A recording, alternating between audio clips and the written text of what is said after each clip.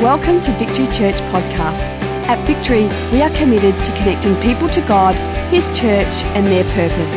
For more information, visit victorychurch.net.au. Now prepare your heart to hear a word from God today. Awesome.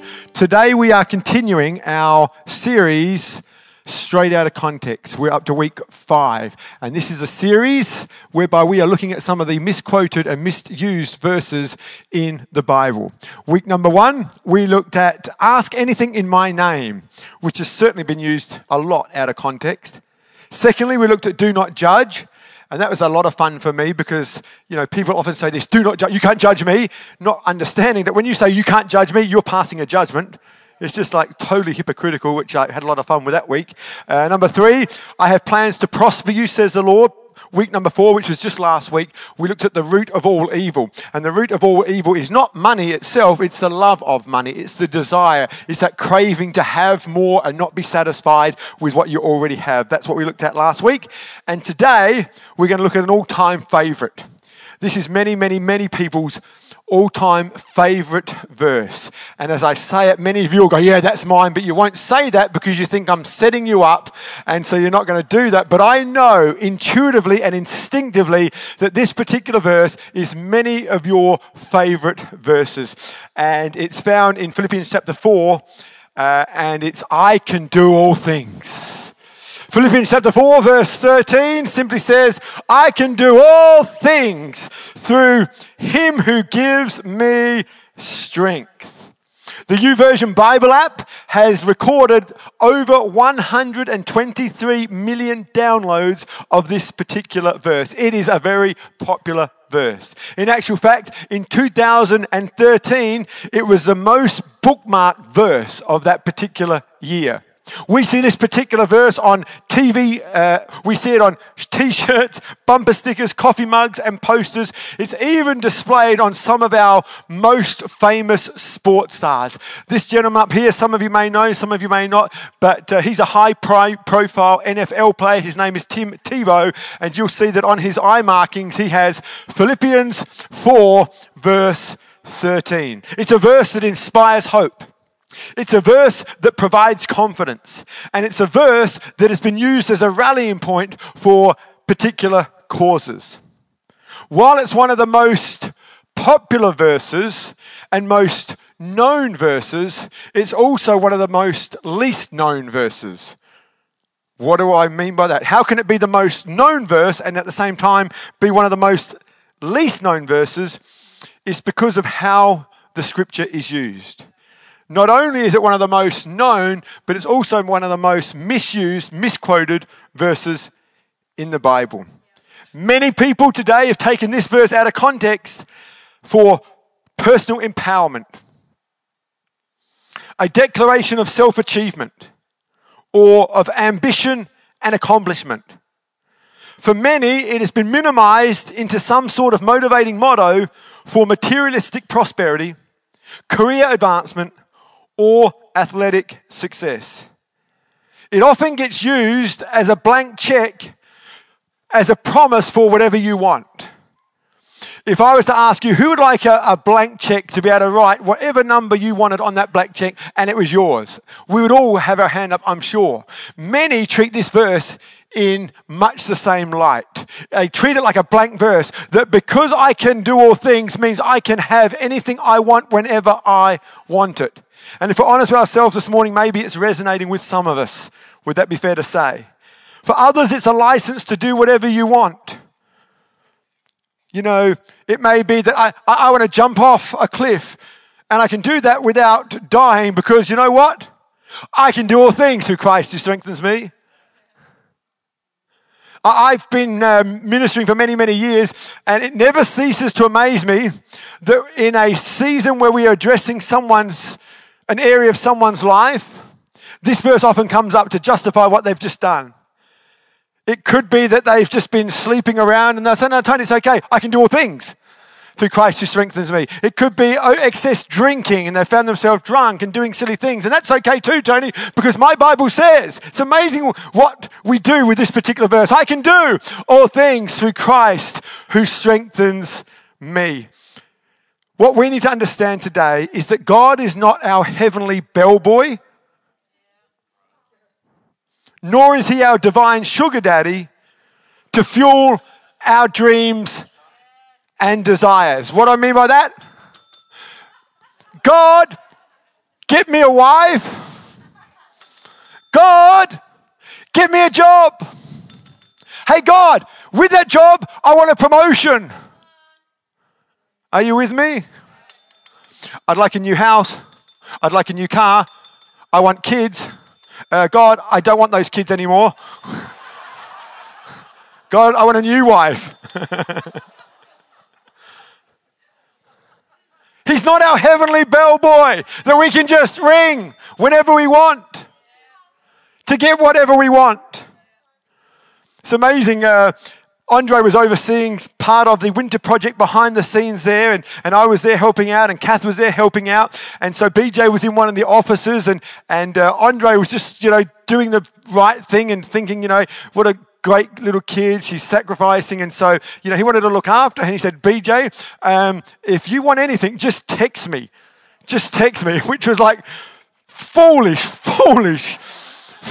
There was a reason. You should ask yourself, why hasn't mum and dad said she could do that? There's a good reason. And sure enough, our 9-year-old daughter, Andre, can you get me? Andre, I'm hungry. Andre, I want a drink. All I can say is you bought that on yourself. But God is not like Andre. I mean,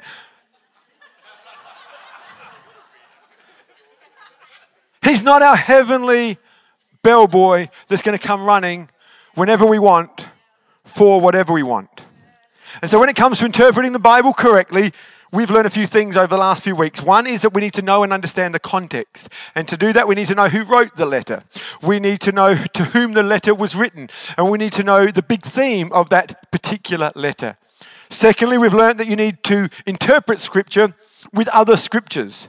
In other words, the best way to understand the Bible is with the Bible itself.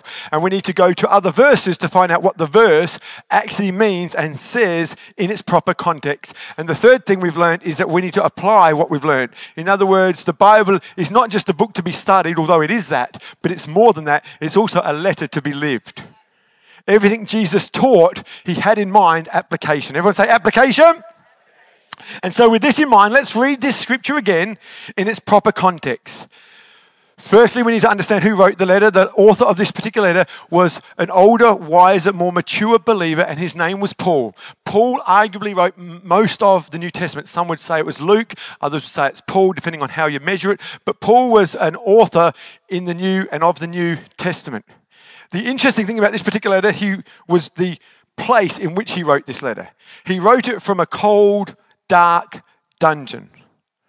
This is not like a modern contemporary version of prison. This was like old school, dark, wet dungeon. And so he was writing to a church in Philippi, and in Philippians chapter 4, verse 10, a few verses before our favorite verse, it says this: I rejoice greatly in the Lord. It's amazing. He's in prison, yet he's rejoicing, which is amazing. That at last you renewed your concern for me. Indeed, you were concerned, but you had no opportunity to show it. I'm not saying this because I'm in need, for I have learnt a thing or two in my lifetime, and one of them is to be content, whatever the circumstances. I know what it is to be in need, and I know what it is to have plenty. I have learnt the secret of being content in any and every situation, whether well-fed or hungry, whether living in plenty or in want. I can do this all things through him who gives me strength. What is the big theme of this passage? What is the overarching theme of this passage? It is simply this: it is contentment, not your comfort. This favorite verse of ours is founded in the big theme of contentment, not your comfort me. It's found in contentment. Everyone say contentment. In other words, it's not about your dreams coming true, nor is it about your goals being met. But it's about being joyful, satisfied, and steadfast, even when life is hard and circumstances seem impossible. A few things that this scripture is not. See, this scripture is not about winning. It's not about winning at all. It's about learning to lose victoriously. Come on. Come on. I'm going to say it again because some of you can't just believe I said that. It's like, this verse is not about winning. It's about learning to lose victoriously. See, it's not about your football team that you've prayed for, that they would win the game. It's how you respond when they lose the game. It's how you respond when you sustain an injury and you can't play on the weekend. That's what this verse is all about. This verse is all about that moment when you don't get picked to play in the team. It's how you respond then. Maybe if we think back to our schooling years and you remember in your PE class, the teacher picking two captains, and those two captains maliciously started picking people from the group. And you know, they never started with the weakest one, they always started with the best. And they pick this person, pick that person. And as the numbers dwindling around you, you find yourself the last man standing. How you respond in that moment is what Paul is talking about. This verse is not about winning at all. This is about us losing victoriously. See, when you learn how to lose victoriously, you win every time. Oh, come on, I'm going to say that again. When you learn how to lose victoriously, you win every time because you can't lose when you know how to lose well. When we're losing, we're winning. When we're winning, we're winning. We're always winning. In Christ, we win. And as believers, we should have this joy and this hope in our heart, knowing that no matter what happens to us, we win. What I'm telling you is this. I want you to be the world's best losers. That's why we called this church Victory Church. Because I'm tired and was tired, even as a young man, seeing Christians living anything but a victorious life. I don't want to be just victory in name. I want to be victory in nature. And you can have a victorious nature when you know how to lose victoriously. Because when you lose victoriously, you're still the winner. And when you are blessed and when God does prosper you and you find yourself with the girl of your dreams, you're a winner. And if you don't have the girl of your dreams, you're still a winner, which makes you a winner whether you have plenty or whether you don't have plenty. That's what Paul is talking about. Another thing, it's not about changing your circumstances, it's about changing you. That's what this verse is about. It's about relying on God's power in order to be content in the midst of circumstances that can't and more than likely will not change. When Paul wrote this letter, he did not find himself transported nor teleported out of prison into the king's palace. No, when he started the letter, midway through the letter, and at the end of the letter, he was still in his dungeon. It's not about changing your circumstances. This verse is about you being changed, you being transformed more and more into the image of Christ. And thirdly, it's not about getting you out of trouble. It's about how to live in your trouble. It's about how to how to bear maximum fruit in maximum crisis. That's what this is about. How can I make the most of this horrible and, dare I say, crappy situation? How can I make the most? Where can I get maximum fruit from this situation that I would not have chosen if it was left up to me? But here it is before me, and I want to make the most of this moment. That's what this verse is all about.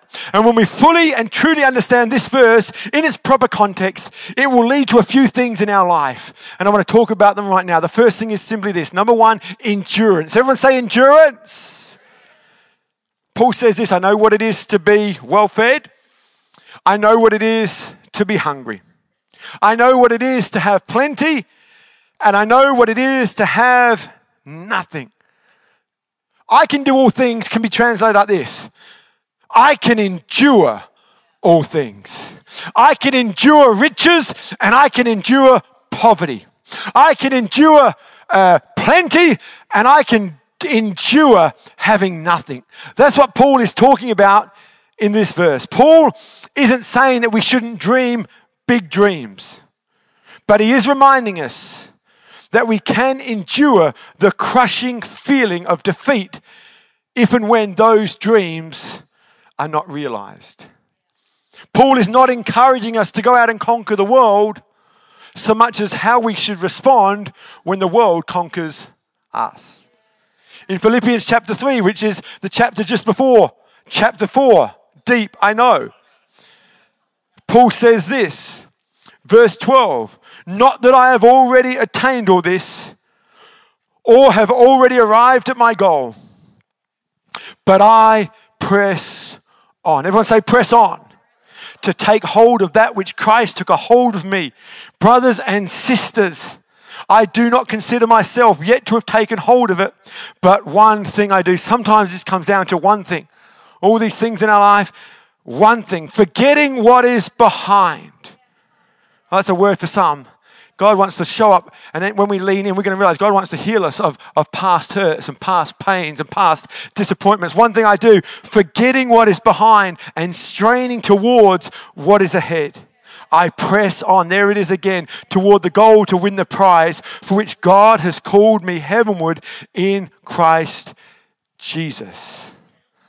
Someone once said this, you don't determine your greatness by your talent or wealth as the world does, but rather by what it takes to discourage you and make you quit.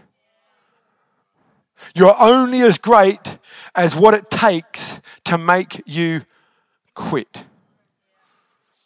My word to you this morning is simply this. Don't be so quick to quit, but endure.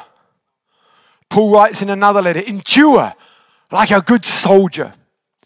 Endure, don't give up. I think we live in a world, in a dispensation where people give up so quickly and so easily.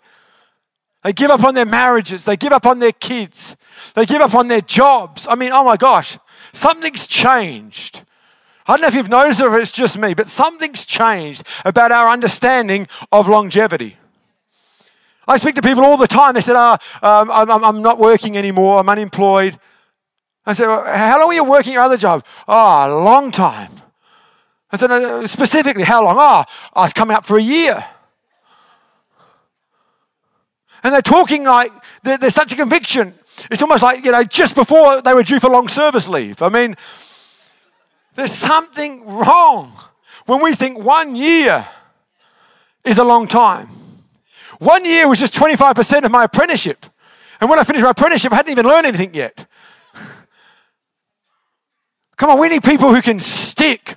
We need people who can stay around. We need people who can just stay the course, not give up so easily, not give in so easily. People in university one day, it gets hard and then they're not doing university. Hey, if you start, finish. That's my word to all the young people. Finish what you start. Endure like a good soldier. Winston Churchill, who's a bit of a hero of mine, was asked to speak at Harrow, his old school, of which he flunked out of. This is so encouraging. And in 1941, in the middle of war, not the end of war, he was asked to come and speak to this all-boys school. And this is a snippet of that speech. He said, never give in. Never give in. Never, never, never, never. In nothing, great or small, large or petty, never give in except to convictions of honor and of good sense. Church, don't be so quick to give up. Don't be so quick to give in. But hold your line and stand your ground so that in another 10 years from now, I can be standing up here preaching at Victory Church, seeing many of these faces. Never give in. When we understand this verse, I can do all things through Christ who strengthens me. it will create an endurance in us like nothing else. Not only will it create an endurance, but it will also give us a supernatural energy. Everyone say energy. Paul says, I can do all things because I'm so strong. I can do all things because I'm so gifted. I can do all things because I'm so awesome. Is that what he said? That would make him arrogant, but he didn't say that at all. He actually gave us the secret of his strength. He gave us the source of his strength. He gave us the power of his strength. He says, I have a strength, but it's not a strength that I have in my own ability, but it's one that comes from a higher authority. It's a strength I receive when I'm found in Christ. Everyone say, in Christ. He says, it's in Christ I have access to a supernatural power that energizes me to do all things. That's the context of this verse.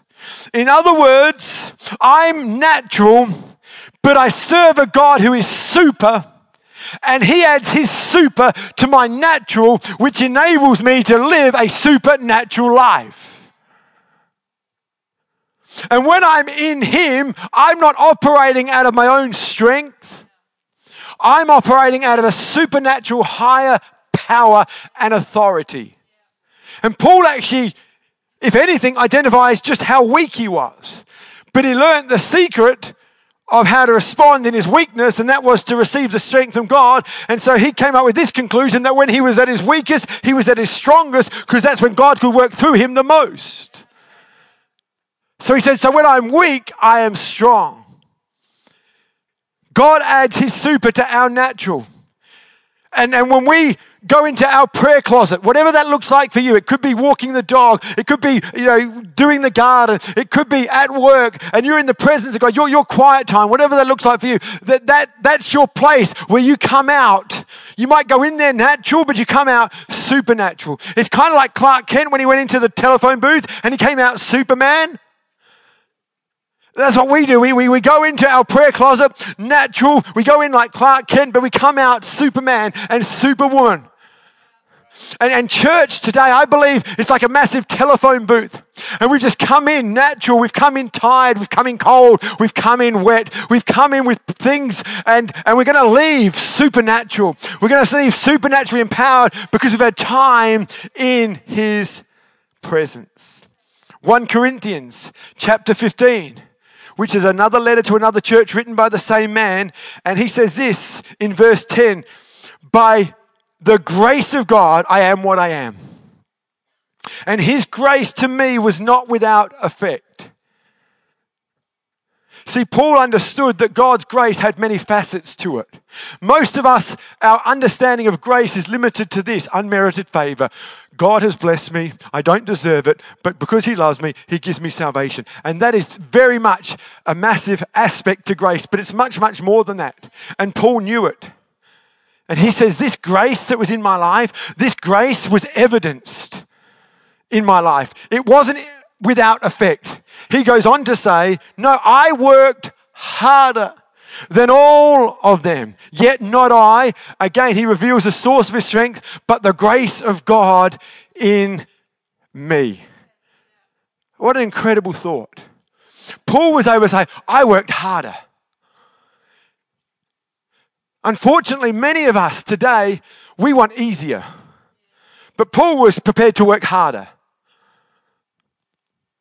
And here we are, some 2,000 years later, reading from his writings because he was prepared to work harder, but not in his own strength, because that's where burnout lies, when you work hard in your own strength. Do you know, for all the hard work Paul did, you don't read of burnout. Now, can I just say this about burnout? Because I want to be sensitive, because it is very real and it's affected many. I get that. And as a pastor, we work through that with people almost on a daily basis. So I'm not here to be unkind to the very real problem that burnout causes. But can I say this? While I mean to be sensitive to that issue, I also want to add to that that I do believe it's a word that is often overused, particularly in church life. We're so quick to jump to, I don't want to burn out. You say, can you do this? And they say, no, I can't because I don't want to burn out. I think, what happened to I can do? We jump into I can't. We don't even give God a go because we don't want to burn out. And it becomes a real problem to me, particularly amongst young people that are using the word burnout. And a lot of young people are using the word burnout. And they're not married.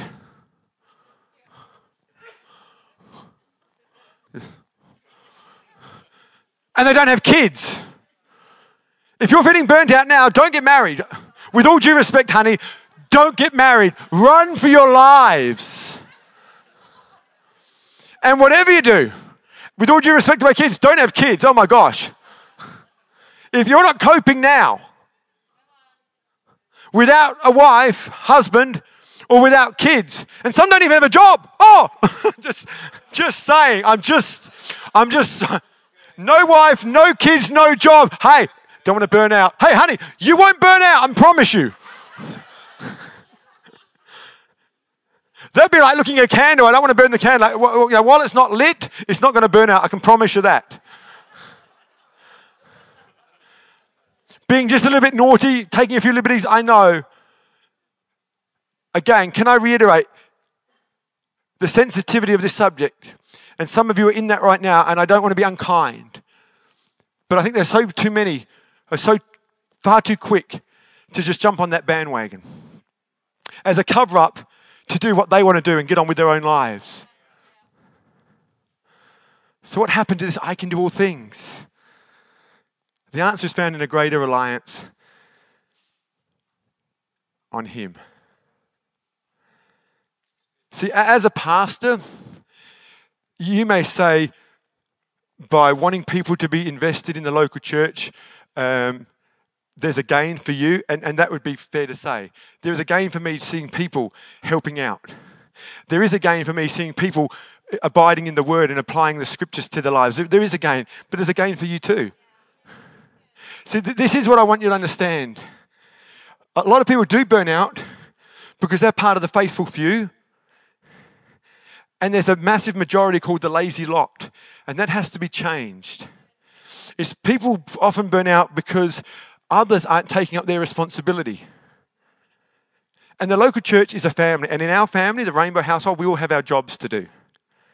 They are age appropriate and they are gifting appropriate. But they have jobs to do. Our 9-year-old has jobs to do. Why? Because she has a responsibility as a family member. And our 3 kids have jobs to do as a responsibility of being a family member in our church. And I try to bring the why behind it. How we are never more like God than when we are serving and being generous. It's also caring to want to help out around the house. Because I say to our kids, I say, if you don't do this, Mum will have to do it or I'll have to do it. And you're going to put unnecessary pressure on us when you can alleviate some of that pressure. And so I've said to our kids, I do not want my wife to be burnt out, worn out, and become an old hag because you wouldn't help out. Yeah? And so maybe the answer to burnout is not doing less so much as everyone doing some more and helping out those that are already serving. And can I just say this? I believe in the priesthood of all believers. I believe that God has made you a priest to bring the kingdom to wherever you are. So this is not about everyone working for the church and doing everything in the church. I get that. But we do have some family responsibilities. And we should not have to be begging or pleading for people to get involved in a roster. Right now, many of us were kept dry because of willing people who ran out there and gave us an umbrella. God didn't do that. People did. People have been touched and empowered by the love of God who see the bigger picture. Wouldn't it be great if they could have a rest next week? And some of us who experienced the pleasure and the privilege of what others did for them, now we do it for others. We're never more like Christ than when we are being generous, when we are giving, and when we are serving, and when we are caring. And that's our responsibility as family members, which is something different than bringing the kingdom to where we have been placed in our marketplace. It could be at the school, it could be at your workplace, it could be whatever it is that you do at that level. Does that make sense this morning?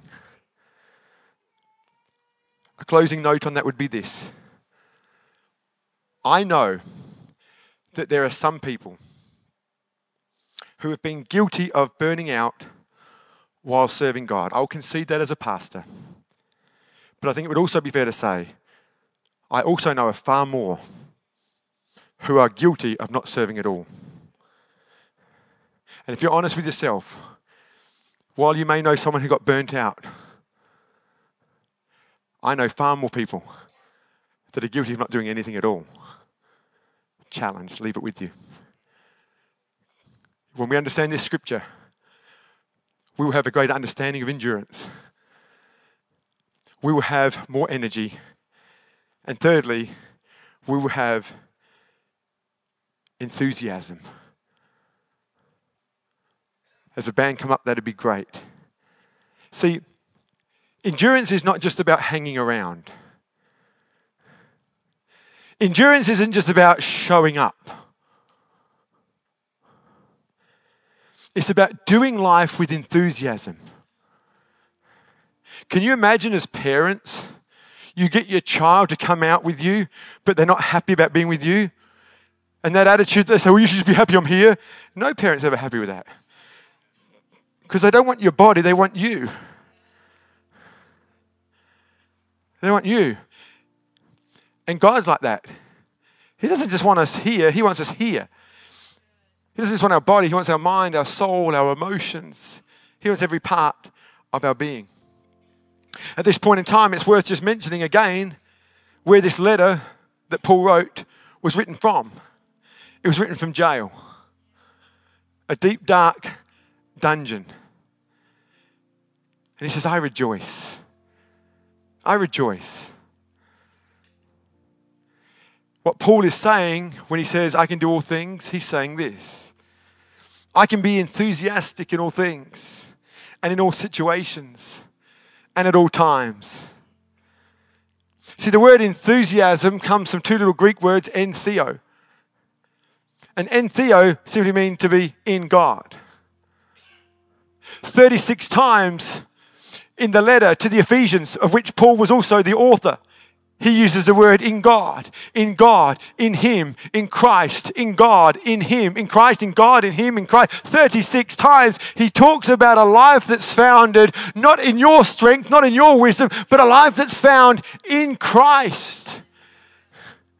And when you find yourself entheo, you find yourself living an enthusiastic life. So we don't just show up. We show up with joy. We show up with a smile on our face. We show up with a glint in our eye. We show up with a spring in our step. We show up ready to do whatever is asked. And so when our incredible, illustrious Pastor Cass says, hey, I had this word, I had this thought, I want you to lean in. We don't go, what for?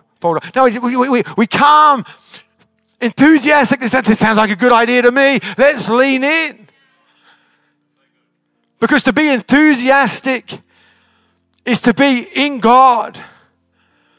I looked up the word enthusiasm, and in the Oxford Dictionary, the word enthusiasm means to rave, to go into raptures, and to go overboard. Let me ask you this. When's the last time you raved about God? I mean, I've been told all the time He raves on, doesn't He? Yes, I do. I'm very excited and very enthusiastic about this life which is to be found in God, in Christ, and in Him. When's the last time you went just a little bit overboard? That's a little bit overboard. Peter went overboard and he walked on water. Have you thought about that? Come on, this is the enthusiastic life, full of energy. It's David running at the Goliath. It's not David's, one guy, I shouldn't have done this. This was a bad idea. No, David's got a glint in his eye. He's got a spring in his step. He's got a sling in his hand, and he's running at the giant. And the giant's trying to intimidate him. He says, who is this that you send a dog out to attack me? And he said, yeah, blah, blah, blah, blah, whack. And it's so cool. He's got a sling in his hand and a rock, and he says, I'm going to cut your head off. I mean, that's audacious. He hasn't even got a sword, but he's got a plan. I'm going to knock him out. I'm going to grab his sword. I'm going to cut his... He's got a plan. It's awesome. You know, Goliath, how are you going to cut my head off? You haven't got a sword. He's like, yours, bang. I mean, it's just...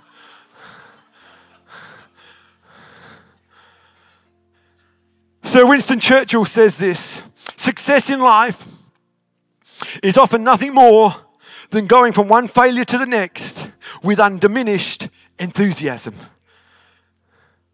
That's what it's about. It's learning how to lose victoriously.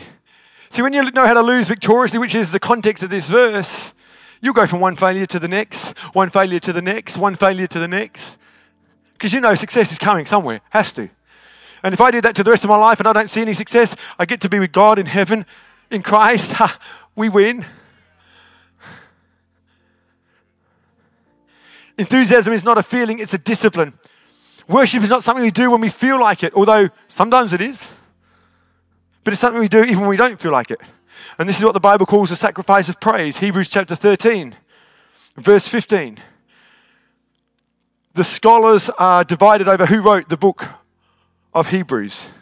But there's a large portion that would say Paul, the same author of Philippians, the same author of Ephesians, the same author of Corinthians wrote Hebrews. Whoever it was said this: through Jesus, therefore, let us continually offer to God a sacrifice of praise, the fruit of our lips that confess his name. So there's times when we praise him because we feel like it. And there's times we don't. And that's called the sacrifice of praise.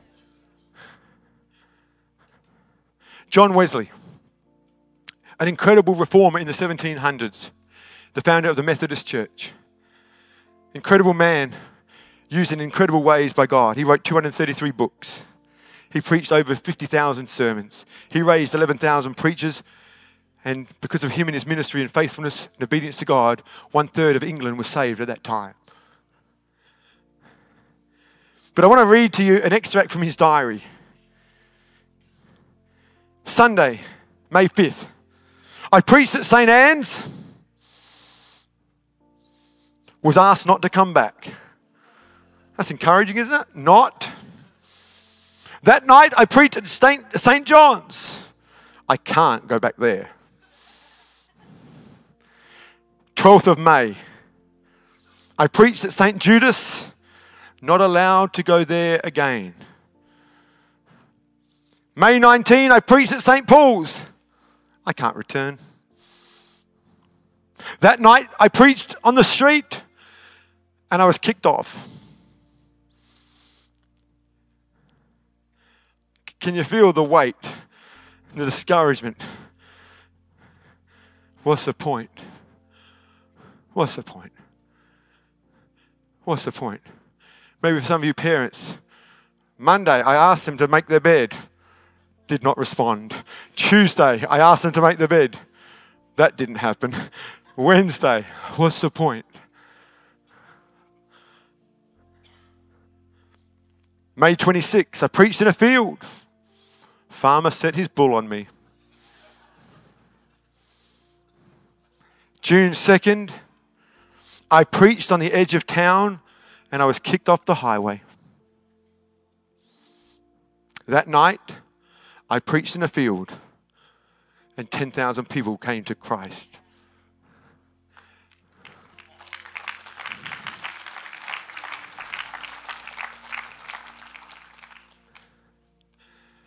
Question: what would have happened to all those people who responded to Christ Sunday night if he'd given up Sunday morning?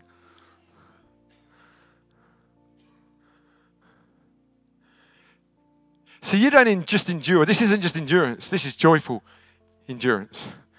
This is endurance knowing that, you know what, the best is yet to come. If it didn't happen in the field, and if it didn't happen on the street, and it didn't happen at St. Jude's or St. Mary's or St. Peter's or St. Paul's or St. James, it's going to happen somewhere.